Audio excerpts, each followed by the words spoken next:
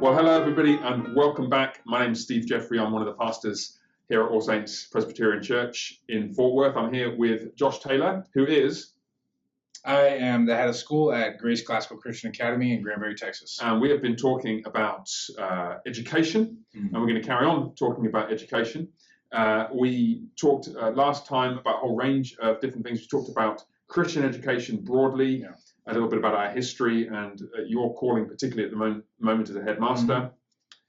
We talked about classical Christian education and what that is and some of its strengths and some of its weaknesses in comparison with other patterns of education. Not intending really to give a detailed taxonomy, but more kind of impressionistic, big picture. The world is so big and so glorious that there's so much that can be done in it. And really what we want to be doing, all of us will have different strengths and weaknesses as parents and as educators. If you're a parent, you're an educator. And so the question is, okay, you've got to pick one model which sort of fits with your temperament, gifts, situation, capacities as a way of Christianly educating your children. And then you want to think, okay, well, how can I do that as well as I possibly can, which will probably involve learning from some of the strengths of people who are doing things differently. So we talked about all that stuff. And one of the factors that keeps rearing its head in this is, you've used this phrase a few times, certainly off camera, maybe on camera as well, the trade-offs point. Life is a bunch of trade-offs. You can't do everything. And so I want to get to that. And you suggested, well, let's get to it via thinking about a Christian doctrine of vocation. So what I'm going to suggest is let's start with the vocation point, and then we'll start and think more about the trade-offs, different subjects, different content of education, education for boys and girls, how and when to narrow down and when it's still good to be broad and non-specialized. So talk about vocation. Do you want to take a stab at what you as an educator think of when you're thinking of that subject?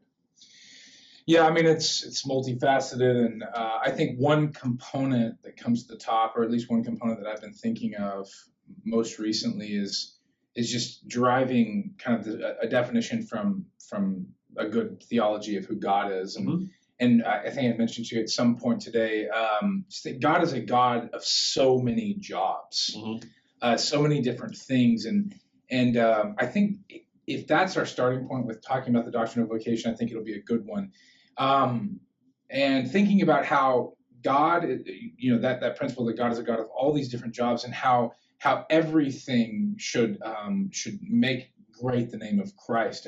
Every job that we do, every job that we're granted to do, and in the Imago Dei, as we imitate the jobs that God does, and thinking about how a plumber or how a janitor or how anyone at any given time can honor God and build the kingdom of God and extend that to the ends of the earth, in all these different vocations, and how that's good and it's proper and it's right and it's how it should be done. And by it, I mean the restoration of civilization and building out a Christian culture and upholding the principles of paideia.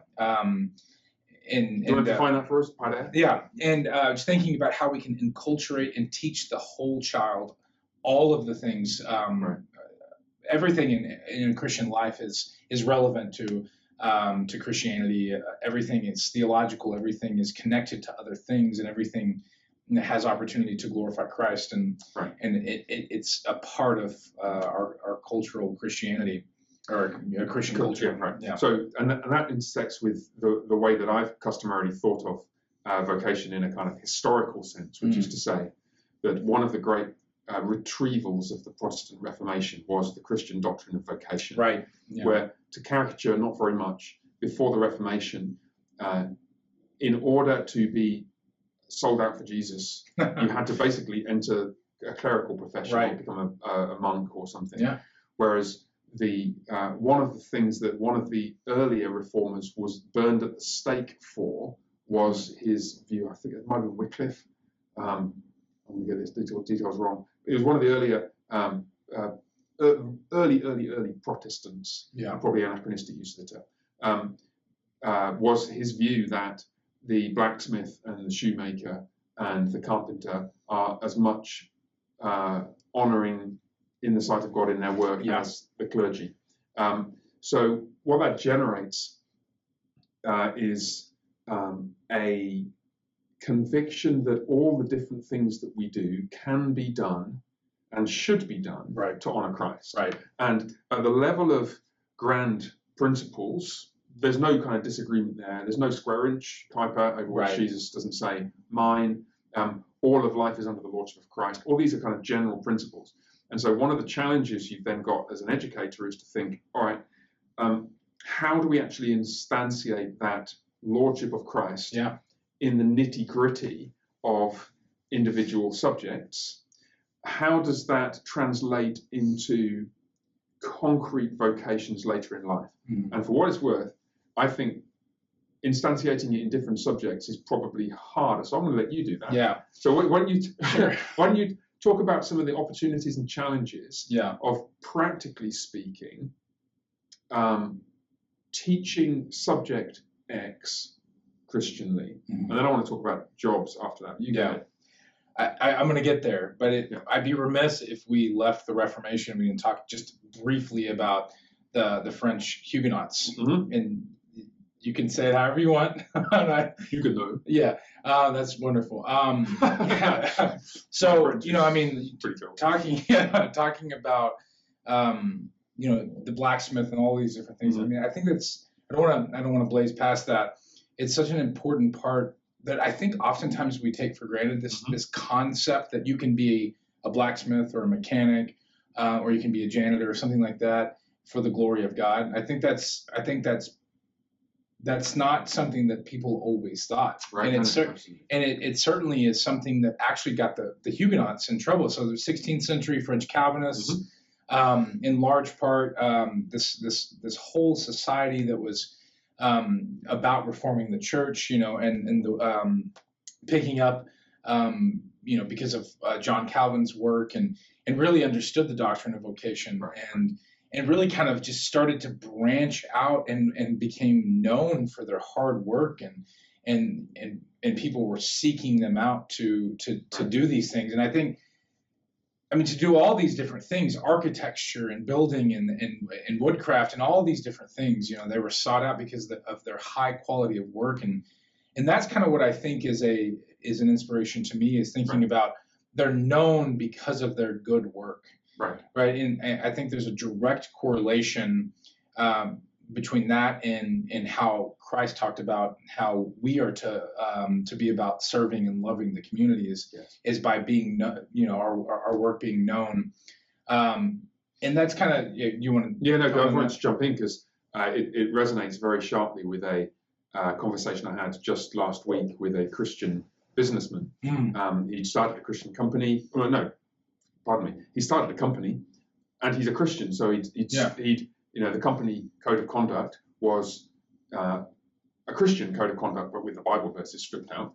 He wasn't trying to evangelize in the workplace in that kind of explicit way. He was just trying to do great Christian work. And a lot of the people he hired, though not all of them were Christians. Now, what was really interesting is some of the people who he hired were really struck by the actual Christian culture in the workplace, which didn't involve tracts at coffee time. It wasn't that kind of caricatured evangelism as toe-curlingly inappropriate, leaving Christian stickers on your colleague's monitor on his desk. The first duty of a Christian in the workplace is to do his job excellently.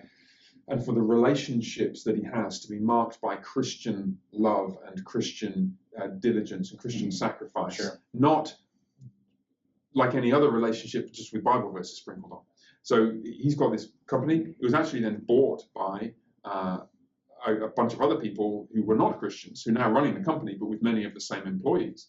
And they came back and were talking to him and remarked, what is it you've done here? I've never been in a company like this before, where the culture is oriented in this way. So just on the subject of vocation, there is a distinctively Christian way of being every calling, and right at the top of the list, being a Christian accountant, Christian supermarket checkout assistant, a Christian plumber, a Christian IT developer, is just to do your job excellently with conscientiousness and diligence and cheerfulness and attention to detail, and not just knocking out 400 lines of poor quality computer code, but writing 20 lines of outstanding code to do the same job and are far more efficient. That's what a Christian would do. So now let's track that back into Christian education, because I think this is harder to think specifically about what does Christ being Lord of my math class mean. And then the scales fall from your eyes and you realize, well, it just means doing math really well first. Christians ought to be better at calculus. Because they have been spending, they've got the same number of hours in the day as the non-Christian kids down the road at the next door school, but they're absolutely focused on doing their math homework. So on average, the standards are higher. Do you want to speak to that? Is that something which you make? How do you try and communicate that in your school context? There's a lot there for sure. What springs to mind first is oftentimes I have these conversations. Does classical Christian education work? People want to see the statistics. I think by and large our culture is very utilitarian, and that does it work? But I think it's a valuable question. And I think there are statistics, the Good Soil Report, and all these different things that, the resurgence of classical has been around for about 45 years, since Logos in Moscow. And I think there are great statistics, but it's not the primary focal point being an academic high rigor or something like that. It's what you said is excellence. And also in, like you asked earlier, in how we approach the concept of subjects. So the whole idea of subjects is probably a little too compartmentalized from a classical Christian perspective, and that's not new. This is very, very old, in that it's all being taught, or hopefully being taught from the idea that in Christ all things are held together. And so there's leakage between these domains. And that, we were talking about earlier, that everything is about everything. The question is, can we see it? Right. So could I connect physics with, like we had previously mentioned in the last episode, milking goats? I probably can't, but probably you could. We'll find a way. I've probably milked a goat, but I don't know physics. You know physics. Well, it's interesting. We found ourselves talking about physics in theology classes here. So when I'm teaching theology for young people at All Saints and also the Oaks tutorials, we talked about physics in theology classes. And what I've also noticed is, especially when you're teaching the older students, is that you're absolutely depending on knowledge of, let's say, English, writing and communication skills, speech skills, historical understanding. When you're talking to students from 9th, 10th grade upwards. And so I think you can see those practical ways in which you get the leakage across subject boundaries. And you certainly do. As a former scientist, you cannot really learn physics at anything beyond a very hand-wavy coffee table book level without doing some fairly serious mathematics. And so you have clearly the interpenetration of math and physics. And when you get to a university setting, engineering and other STEM subjects, a lot of it is applied maths. When I was at a university as a undergraduate and then as a graduate student, the best mathematicians, or at least the ones I could understand best, were engineers, because they had to do this super hardcore maths for everything from structural analysis to electronic circuits and everything else. So you get this interpenetration of all the different subjects. Now, one of the distinctive challenges, I think, is to be as a Christian educator, is to be willing to be ready for the penetration of distinctive Christian claims into those subjects. but without kind of forcing them in a caricatured way. So Christian mathematics is not 5 loaves plus 2 small fish equals 7 items of food. That's just do your times tables. And it's not do your times tables and forget about Jesus. Right. You do your times tables as an act of honoring Jesus, because in his universe, 5 times 5 is 25. Mm-hmm. So learn that, please. And that is Christian mathematics. Yeah. And I guess this gets back to what I was saying before. It seems to me that the first duty of maybe that's not quite the right way of putting it. A primary duty of Christians in every domain is to do what they're doing excellently. Yeah. Now, when I said that, I felt like you were wanting to push back ever so slightly against the rigor that might be implicit in that, and you wanted to talk about excellence instead. Am I getting that distinction right? Help me. So I've heard some educators, some Christian classical educators, push back against the idea of rigor. Mm-hmm. We're not aiming for rigor as such, but what we are wanting to pursue is a good quality education, an excellent education. So is there something in the rigor thing that is it like an exam prep focus that you're wanting to push back against, or something else? Maybe without thinking, my pushback is on the focus. Right. So we do want rigor. Something we say all the time. We want joyful rigor. Okay. We get to do these things. We don't have to. We get to learn these hard things, but I like the idea of the pursuit of excellence, and then all these things will be added to you. Yeah. Okay.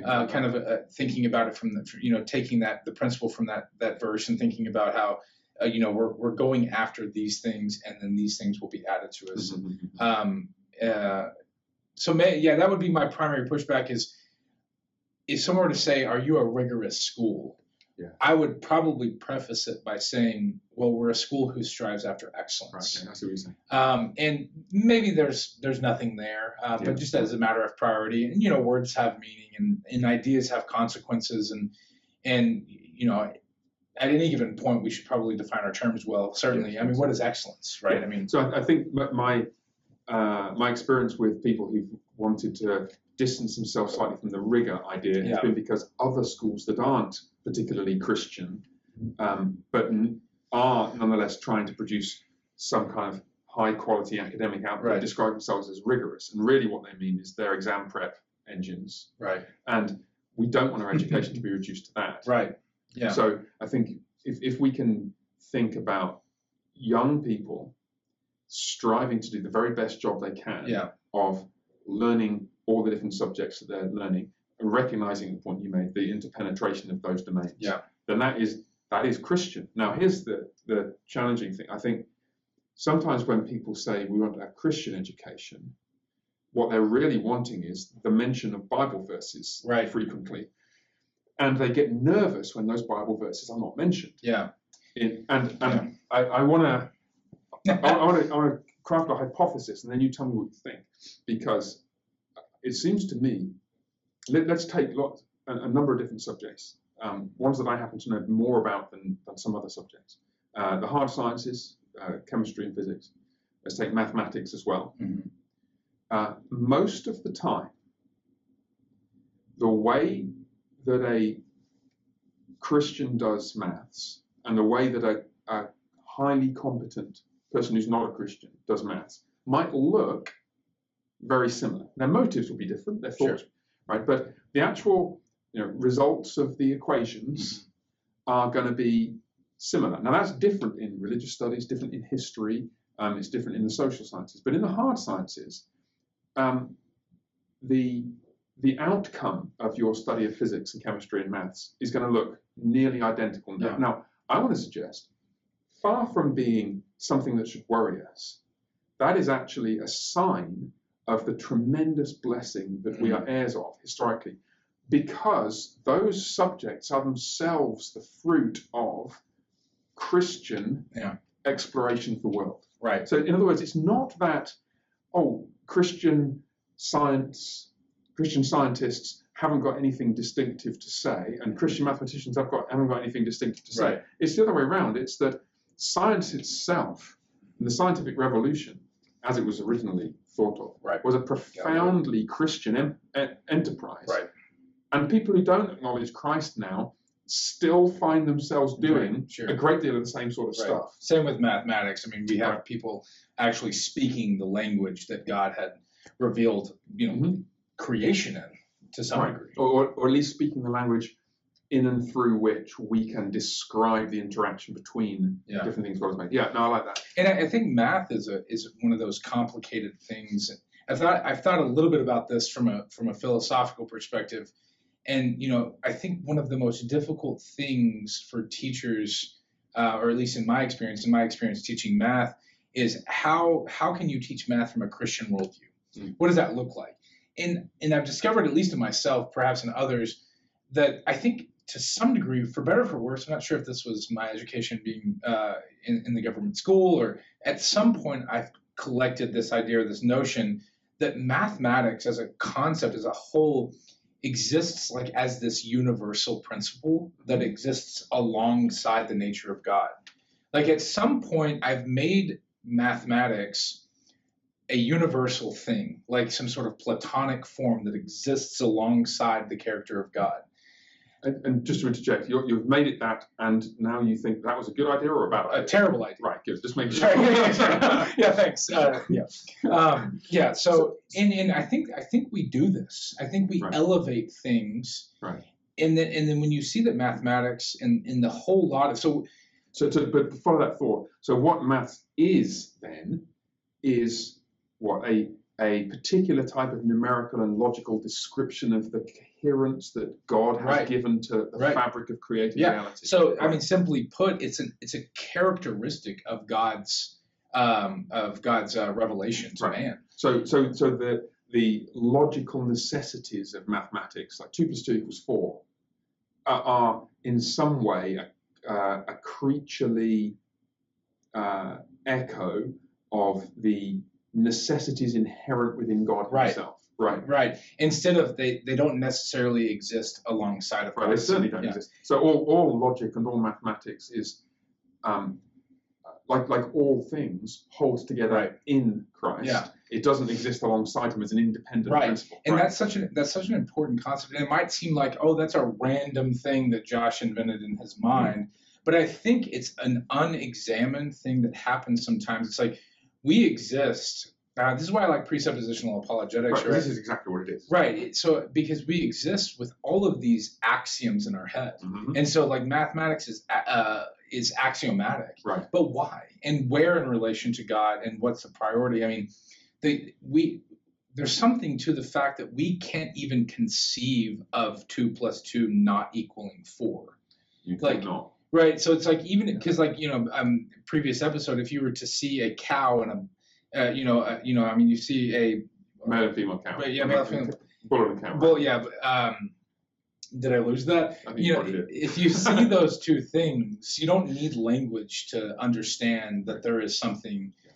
There is a two-ness, right? And I'm not trying to be too Platonic here, but there is a two-ness that finds its relation to the nature and character of God. And the most basic concepts in logic and philosophy, like singularity and plurality, and sameness and difference, are in the end they are created concepts because they are first creatorly concepts. They are characteristics of God himself. God is singular and plural. Sure. God is triune, 3 and 1, and therefore the created order has both sameness and difference within it. Right. 2 guys, but we're different. Right. 2 human beings, but they're different. So if you just track that back 1 second, because otherwise we're going to get lost in the detail. What that means is for the teaching of some of these subjects, really you start with this meta-theological framework where you say, welcome to your math class. We are going to be exploring the relationship between abstract entities, numbers, which relationships are created analogues, mirror images of the integrity and beauty Yeah. and coherence of God's Right. being. Yeah. And some of the beauty of mathematics. Right. And that's, I think, a key component to Right. understanding these subjects, especially mathematics, Right. is like the coalescence in the beauty of it Right. Okay. is I think one of the biggest factors in teaching anything from a Christian worldview or from the nature of God's revelation and how it Right. applies is like that that intersects, that is beautiful because God has created it in such a way. Right. Now, and what this does then is it gives you a platform to then take a step towards the next slightly less abstract field. So let's now think about experimental sciences. Because we could talk about theoretical physics and so on, but let's think about let's not. But think about experimental sciences. There is a kind of spectacular beauty to the way in which molecules and atoms interact. And I did chemistry to a reasonably high level, physics to a higher level, and there is just something awe-inspiring about that. And it's not necessarily just the awe-inspiringness of something which is a beautiful picture, right, like the Crab Nebula or an atomically resolved scanning tunneling microscope image. One of my friends, Borealis. Yeah, right.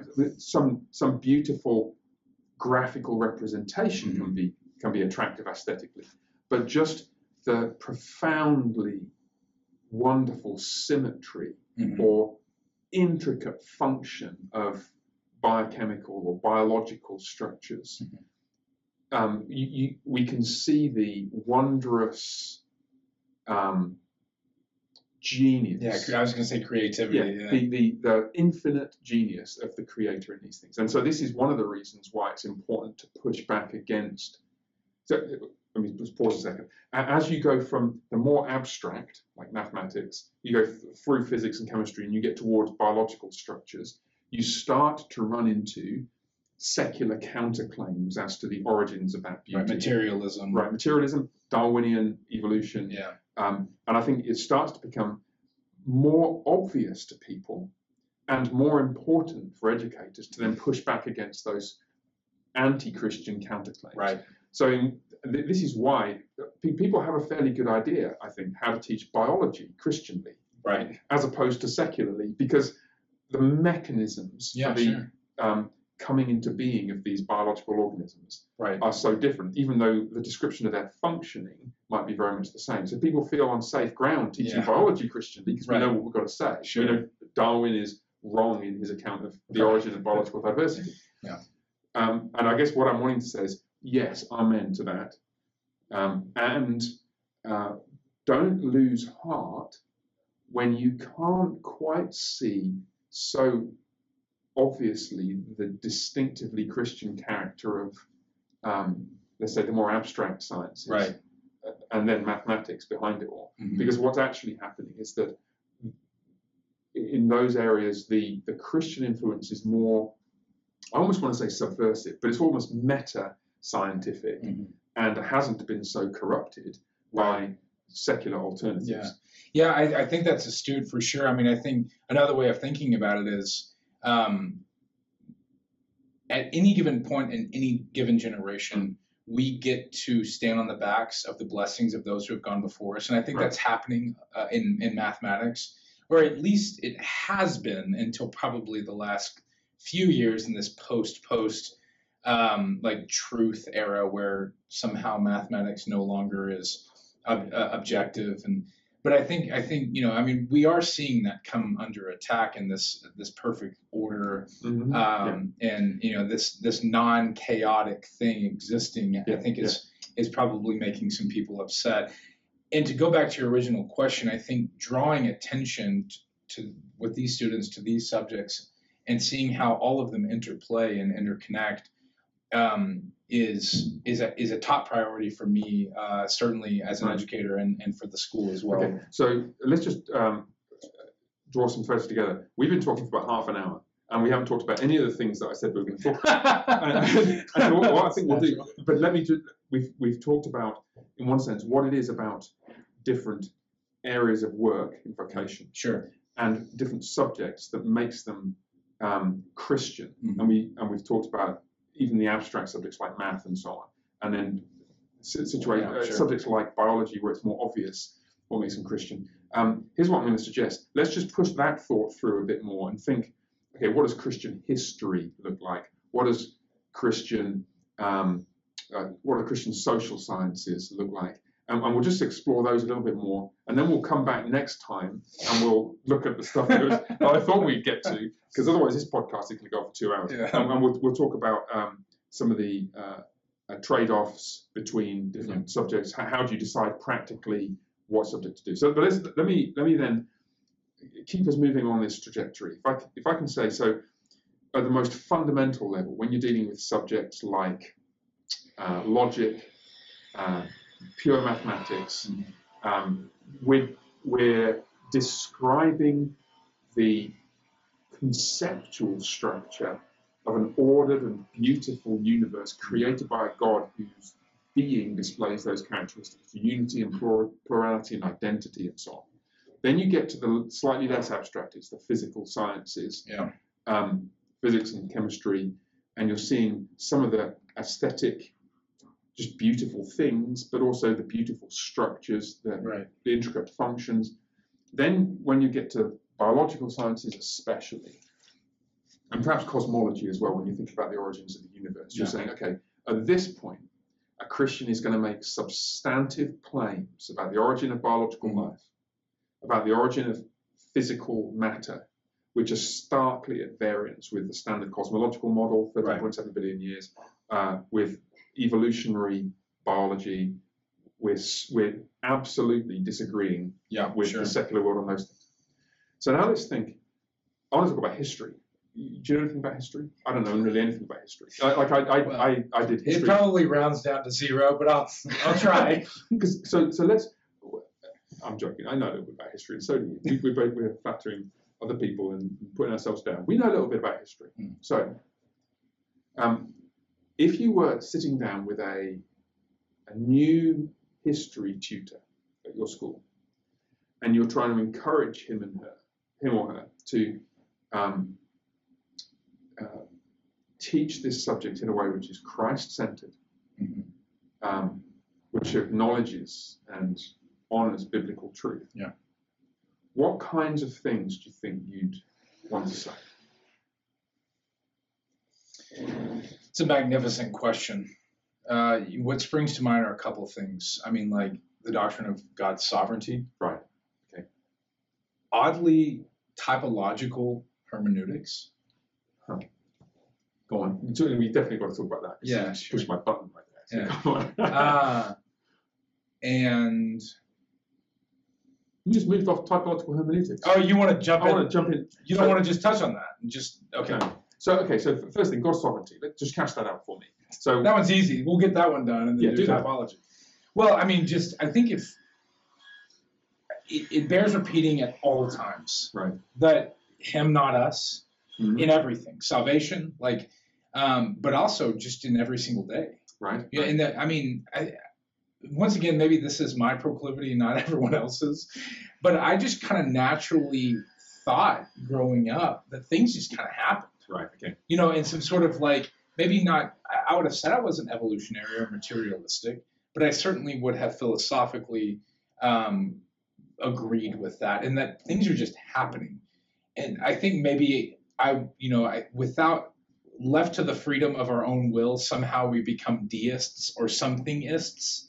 I think probably I was a bit deistic. Right. And then things are just happening. George Washington waltzed in. He was really tall, and he was selected to be the commander. Right. That just kind of happens. Okay. So, and a Christian doctrine of God's sovereignty is going to say, no, God has a purpose. There's teleology.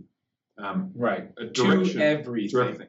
And so Spurgeon said, open the window, look at the dust flake, and even the trajectory of that thing is under the sovereign reign of God. Right. Now, and the point that we've got to keep getting clear is we can't always see the purpose at the micro granular level. Right.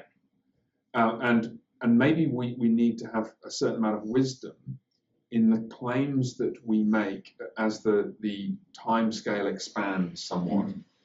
So in other words, we want to avoid a kind of self-serving imposition of teleological claims that mean that we're privileging our own place and time. Right. Because that's the kind of old, I can't remember the name of the fallacy, but the fallacy that sees yourself at some privileged terminal point in history. Sure. Like, you're just work in progress, brother. Yeah.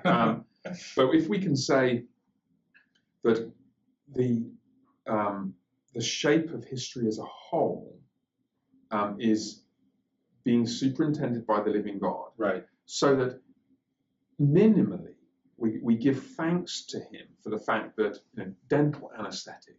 Yeah, right. And we're living in a world in which most people aren't hungry for most of the time. Right.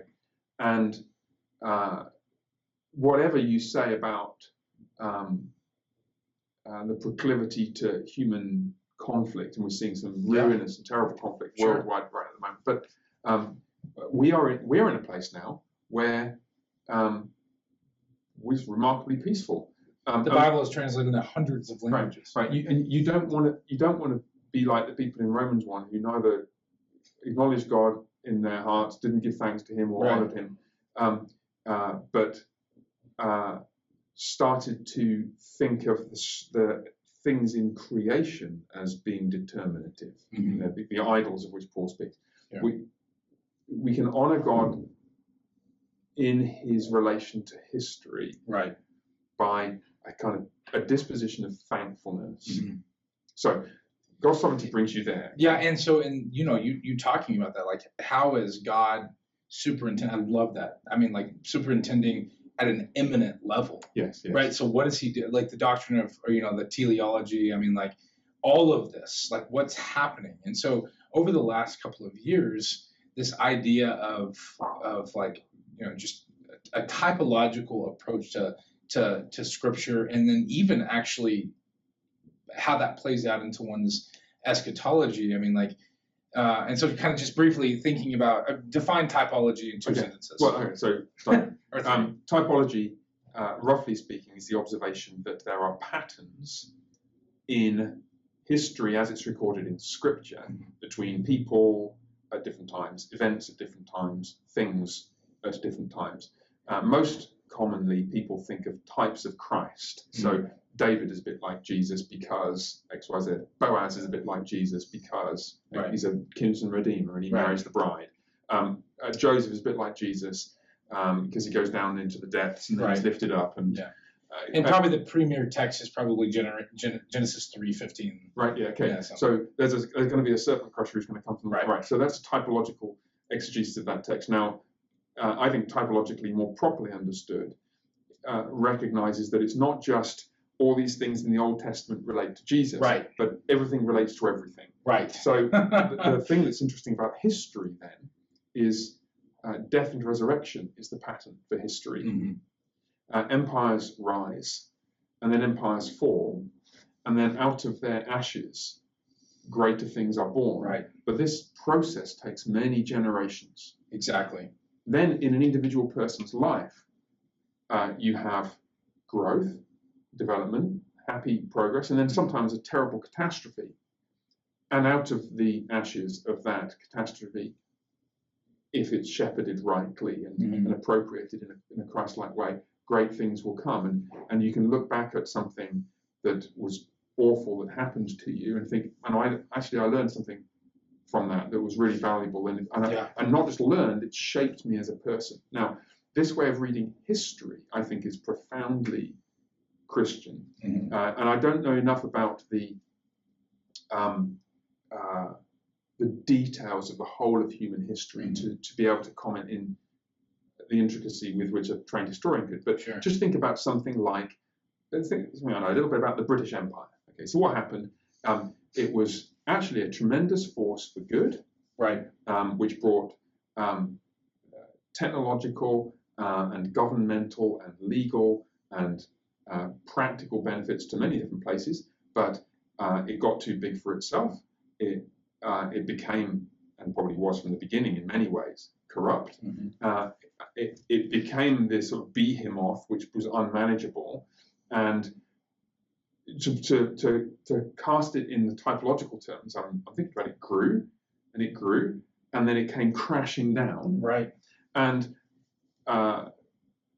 we're now in this kind of that long-term timescale in a period of British comparative insignificance. Mm-hmm. Now, how should you evaluate that? How should you read that process Christianly?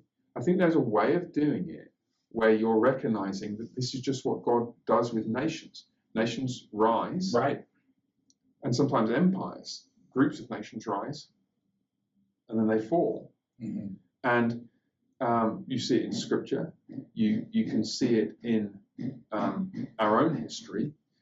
It shouldn't surprise us then to see some of the cracks in the fabric of modern American civil society. Mm-hmm. We might reasonably expect the next couple of generations to be times of perhaps reduced American global significance. You're right. But we careful. We don't think that because we think that America is any different from anywhere else. We think this is just how God deals with nations. But if we're thinking carefully, that would be the conclusion we came to. But at the same time, I think we'd be extremely careful about making predictions, mm-hmm. because the world is such a complex and interconnected place. I'm not going to sit here and say what's going to happen next, and certainly not to claim to be able to do so on theological grounds. So when you think about the history of humanity in this way, I think it has a potential to inculcate a profound sense of humility. Right. Because you realize, like, this astonishing experiment, which has been going so well, which had flaws, like everything has had flaws, and those flaws they mar, but they don't entirely vitiate its strengths. Yeah. But if let's just take a purely random example, if you spend 2 or 3 generations legalizing the butchering of the most vulnerable members of your society, don't expect God to turn a blind eye and say, "Oh, don't worry about that." And it's interesting to compare that reading of history with another reading of American history, which is becoming more popular at the moment, which is to say that the nation was founded on slavery. Right. The only appropriate response is to tear down any monument to that horrendous past. I think it's possible just about to see why people feel that way, but I don't think you can. I don't think that's the right way to read those and to respond to those events of the past. Yeah. However terrible some of the actions of some of the people were. Right. And it's just ironic, I think, that there is an eschatology implicit in that, which overlooks the murder of tens of millions of American citizens in the womb, and regards it as determinative that these people who founded this nation, or they owned slaves, or some of them did. So how do you?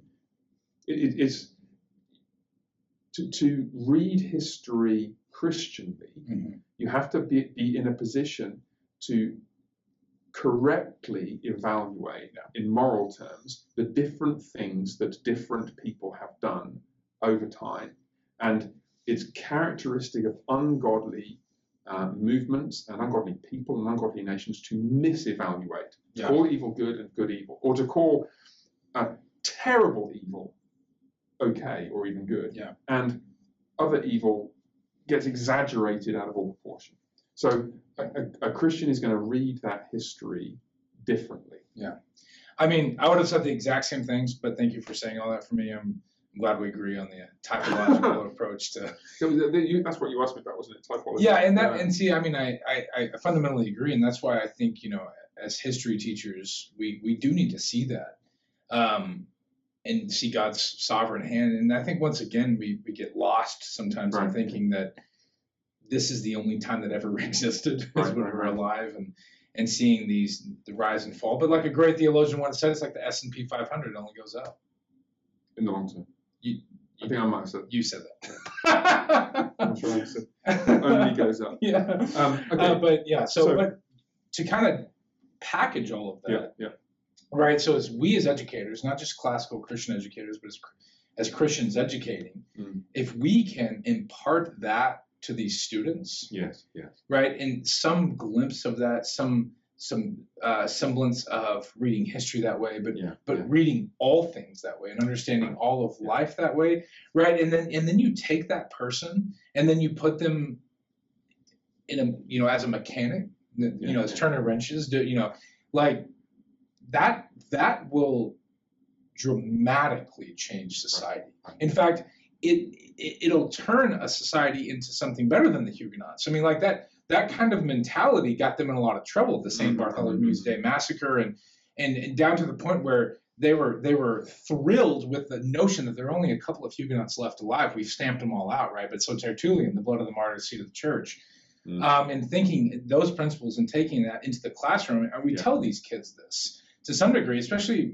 the older kids. It's like, you are about the mission of building the church, being good churchmen, which we talked about, and but building out the kingdom of God, right, and actively and perhaps even dying for it. Right. And I think no matter what, as Christians educating our kids, that's what we should try to inculcate. I mean, and that's going to look differently subject to subject. And I mean, that maybe that's an episode for another time. But let me throw one more thing then in about history, and then we'll wrap this one up. One of the things I started to realize when we began educating our kids, I started to realize I didn't have a big picture of the whole of human history. Yeah, a meta-narrative, Right. And one of the best things that my wife Nicole did, especially in the early years, but she then repeated it every 3 years, was to teach an overview of the whole of the history of civilization. And it took 3 years. It was like a 3-year program. And I just thought that was profoundly helpful for a number of reasons. So the first thing is it highlights that biblical history is not some kind of separate thing from history. Hey, that's a real thing. I mean, growing up, my friends and I came across a timeline because I've never seen one before. And I was like, maybe I shouldn't say this. Because I was probably 17. It never occurred to me that the Chinese Empire, was happening at the same time. Other things happened in the Bible. Right. And then you realize no one told me. Right. But it's not like happening in a different dimension. Right. So the first obvious thing is that it's there is one history of the world. Right. In which God's work, principally in that little corner of the Eastern Mediterranean, is happening. So that's one thought. The other thing is it gives you a framework for the whole of history so that certain ideological claims become completely implausible or conversely completely obvious. So in other words, if you have an overview of the whole of human history, then and you've looked at more nations than just your own. Yeah. You've looked at the East, you've looked at Eastern Europe, you've looked at the history of Russia and China, as well as the history of America and the history of Britain, and you've looked at Sub-Saharan Africa, and you know what, then nobody is ever going to be able to persuade you that Marxism works. Right? Yeah. And nobody is ever going to be able to persuade you that you don't need to educate girls. Right.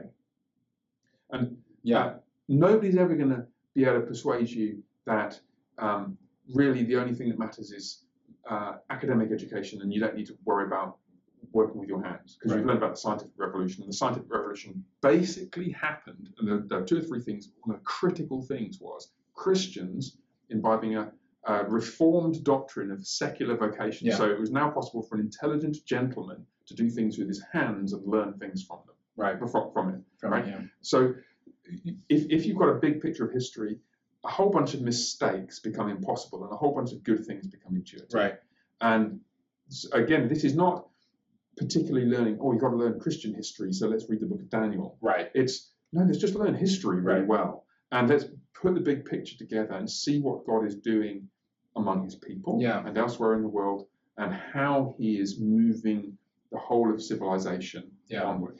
And see, I think that's a great summary of kind of what we talked about, and actually, all of that to say that's why we as Christians don't simply slap a Bible verse on some because we don't believe that God's work is so. We don't have such a low view of God's work that we just kind of proof text what we do in our lives.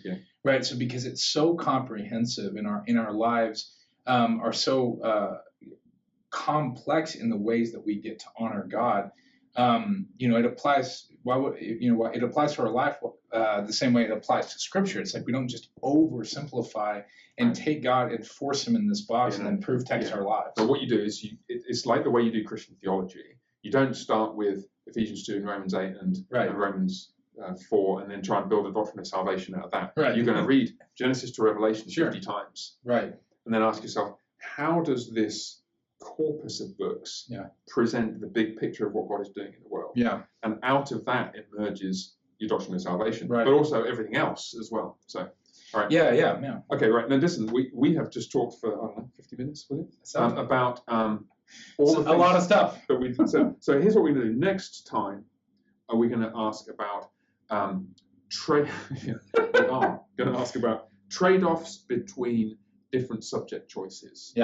How do you decide what to teach your children? Latin or Greek, or neither, or both, or Hebrew, Then we'll talk about differences between men and women, boys and girls, and then let's talk about some of the gritty realities of preparing for college and making this transition out of childhood into. We'll call that Doctrine of Vocation Part 2. Whatever you want to call it. A. Mr. Taylor. All right, guys, glad you could join us. I hope you enjoyed this. We're going to be back next week. We're going to be back in 5 minutes to do the next thing. Hope to see you then. God bless. Bye for now. Thanks.